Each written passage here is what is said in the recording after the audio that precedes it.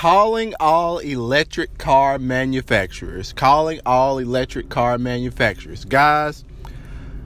with the current administration wanting to roll back the fuel efficiency standards set in place by the Obama administration, you can expect dirtier air, and it is becoming absolutely pathetic and increasingly common for things to be rolled back just for the heck of it, especially when it pertains to the environment, because it seems that these rules are just not cool enough, not hip enough. And honestly, guys, I'm sick of it. You should be sick of it. And we need technology that can circumvent the crap that is coming from Washington.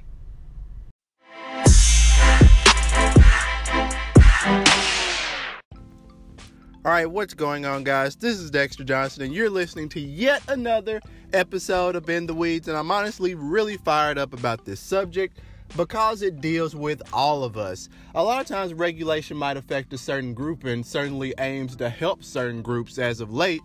But when you're dealing with air, something that everyone has to deal with when you're stepping outside, you should be able to breathe freely. You should be able to have clean air for you, your children, and this should be available for generations and generations beyond us. So the efficiency standard started in 1975 by President Gerald Ford, just requiring auto companies to increase the fuel economy of cars and light trucks by a small amount each year. No one's saying that a Ford F-150 should go from 15 miles per gallon, which is its current laughable amount, somewhere near that, and go up to a blistering 30 miles per gallon.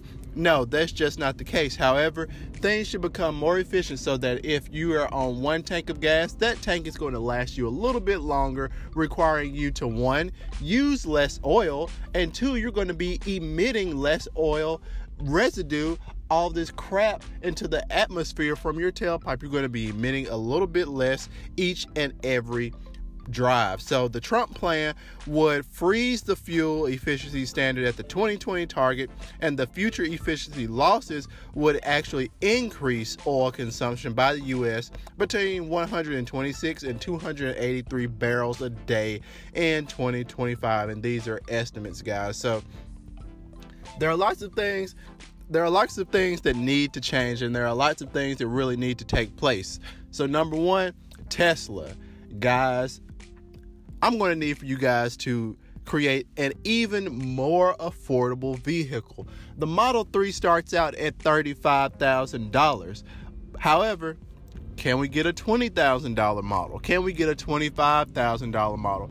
Can we get a $17,000, $18,000 model? Can we get vehicles that are really wanting people to think about changing their habits, that look really good? Because honestly, people love cars that look nice. People love things that turn heads. But a lot of efficient vehicles really don't turn heads at the moment. And when you're dealing with someone spending a large amount of money, this is something that they could do to easily combat that and get the ball rolling with all of these terrible standards that are in place. And if people are just automatically shifting to an electric focus, then we're automatically going to beat the crap that is coming down the pipe.